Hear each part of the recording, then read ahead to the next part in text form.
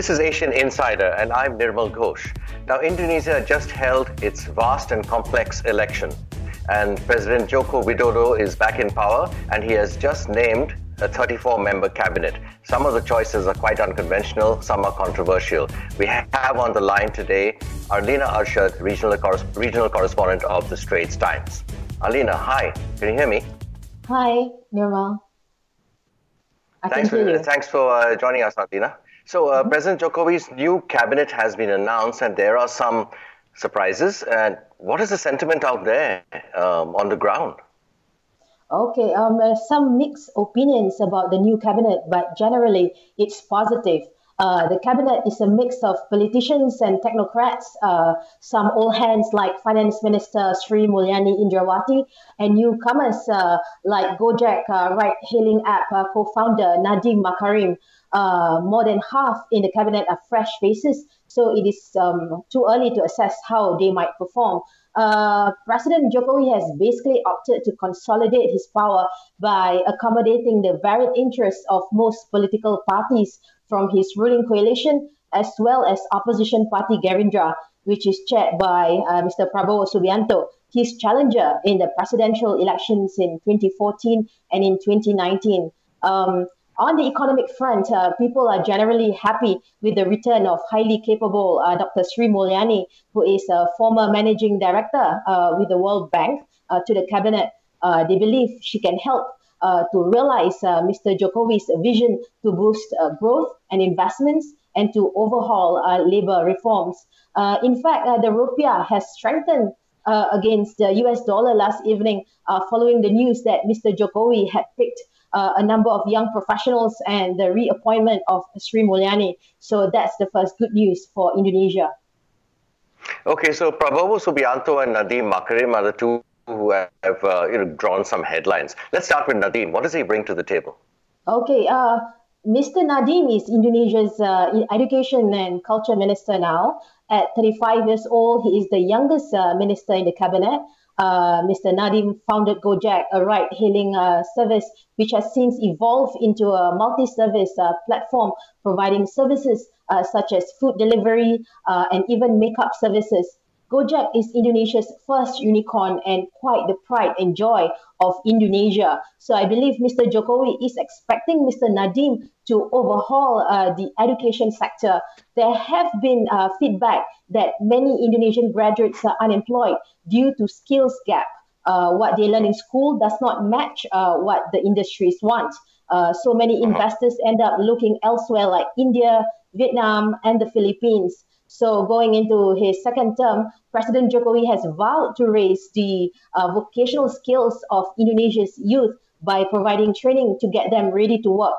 So this is where Mr. Nadiem is expected to lend his expertise. There may be bureaucratic challenges facing Mr. Nadiem in the education sector, which he must tackle. But human development indeed is a major priority for Mr. Jokowi to help the country reach its full potential, and he's banking on Mr. Nadiem to achieve that. Okay, and Prabowo, now he's a member of the opposition party. His appointment as defense minister has raised eyebrows, not just in Indonesia, but in places like DC as well. So why has Jokowi decided to go with him, and what are the implications for security and rights issues? There are lots of unhappiness over the appointment of Mr. Prabowo Subianto as the defense minister. Gerindra has the biggest potential to create a commotion during Mr. Jokowi's term. So perhaps Mr. Joko has embraced the chairman, which is Mr. Prabowo, to subdue opposition so the government can implement its policies more smoothly. But the fear is this may potentially weaken the country's democracy by bringing political opponents on board. Indonesia will lose a significant opposition voice to be a check and balance on the government.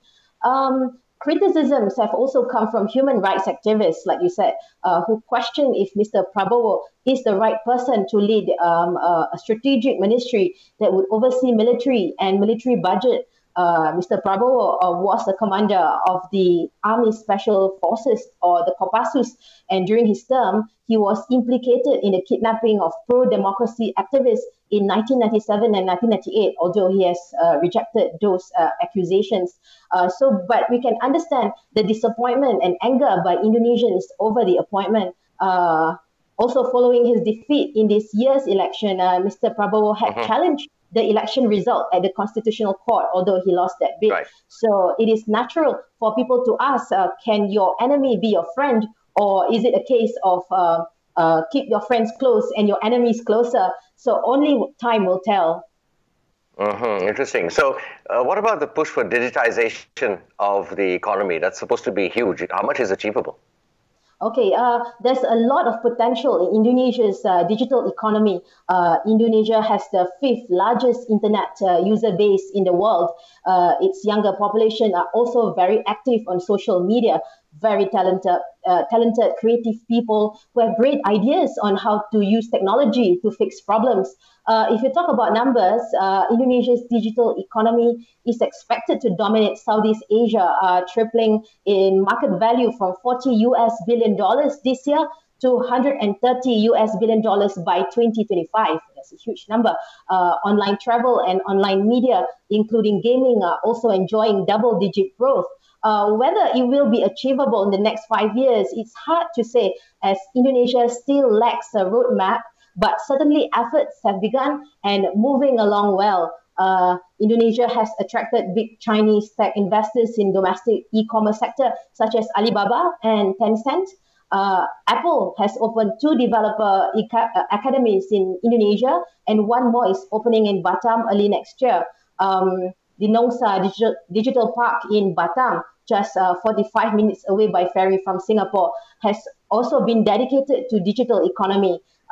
Opened last year, the tech park now boasts several hundred tech workers and over 70 international and local firms, including Apple. So there might even be a chance that Nongsa will be carved out into a special economic zone, which means more tax incentives for investors, including Singapore companies. And of course, like I said before, President Jokowi is certainly serious in upgrading the vocational skills of its youth and will continue to invest in infrastructure to encourage e-commerce growth in Indonesia. So digital economy is a new growth sector. Every country in the world is looking at how to grow it, and I'm sure Indonesia is looking in the same direction. Right. Thanks a lot, Arlena. Thanks for your time today. Thank you, Good luck. Take care out there. You too. Now we are pleased to be joined today also by Dr. Jayadi Hanan, who lectures in political science at the Department of International Relations in Paramadina University in Jakarta. Dr. Jayadi, greetings from DC. Thank you for giving us your time today. Thank you for having me. Good to see you. Now, President Jokowi's cabinet selection has attracted quite a lot of interest, obviously, and there's an interesting mix of technocrats and politicians. Where do you think this is headed? Yeah, the president obviously is having a bit ambitious agendas for his second term, especially on the issues of infrastructures, human resources, bureaucracy reform, and also economic transformation of economy. For that, he needs a very good team in economy and other supporting issues. And to execute all of those priority agendas, he needs a very good technocrats. Why he needs technocrats? Because he needs them to focus on the priority agendas without being disturbed by the political agenda from political parties. But at the same time, the president also needs enough political support from the parliament, from the political parties. That's why I think that situations constrain and also make him in the position to combine the political appointees from political parties and also the technocrats. So I think the impact will be that in a way there should be some kind of compromise when executing all of his priority agendas. But I think as long as the president can show his leadership, that he is taking the lead. I think he can, as long as he can manage both technocrats and the politicians in his cabinet, I think most of the priority agendas could be achieved. Okay, it'll be fascinating to watch how this unfolds. Now, there have been student protests against corruption in recent times. Now, every leader promises to combat corruption, as we know, and President Jokowi is no exception. But there are not many in Indonesia who are impressed with what he's done. So with this new cabinet and, politicians' vested interests, so to speak, do you expect anything meaningful in terms of corruption? The president needs one of the important support that the president needs is the public support, and there is a tendency of decreasing public support for him during the last 2 or 3 months after the election of the president. Part of the reason is because of the issue on the revision of the law on anti-corruption agency, which is also agreed by the president, and public sees this law as the weakening of the effort of eradicating corruption in Indonesia, and also weakening the anti-corruption agency law.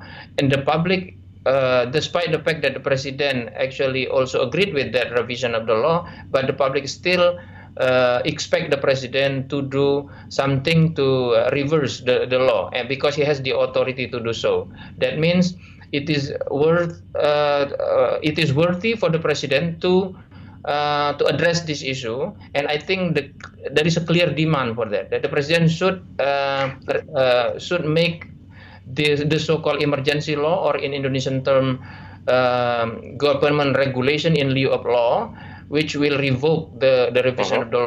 With that, then the president can, in a way, recover the trust of the public. And the trust of the public is going to be very, very important for him to jump or to run with in executing his priority agendas in second term. Very interesting. Now, a quick last final question, and in 30 seconds, if I were to ask you, what are the main challenges facing Jokowi in his second term? Number one is to reform the bureaucracy very soon, because without reforming the bureaucracy, the requirement for executing the priority agendas will be in jeopardy. Number two is he needs to make sure that he is showing to people in his cabinet, especially the so-called strong men and strong women in the cabinet, that he is taking the lead. And number three, in the short term, as I said before, that he needs to get the recovery from the loss of the public trust that he is experiencing during the last 2 months. Okay, thank you very much, Dr. Jayadi, for joining us. I know you're busy out there. Thank you very much for having me. Well, that was fascinating. The stability and future of Indonesia is critical for the region and critical for the globe. Indonesia is a frontline state in many ways.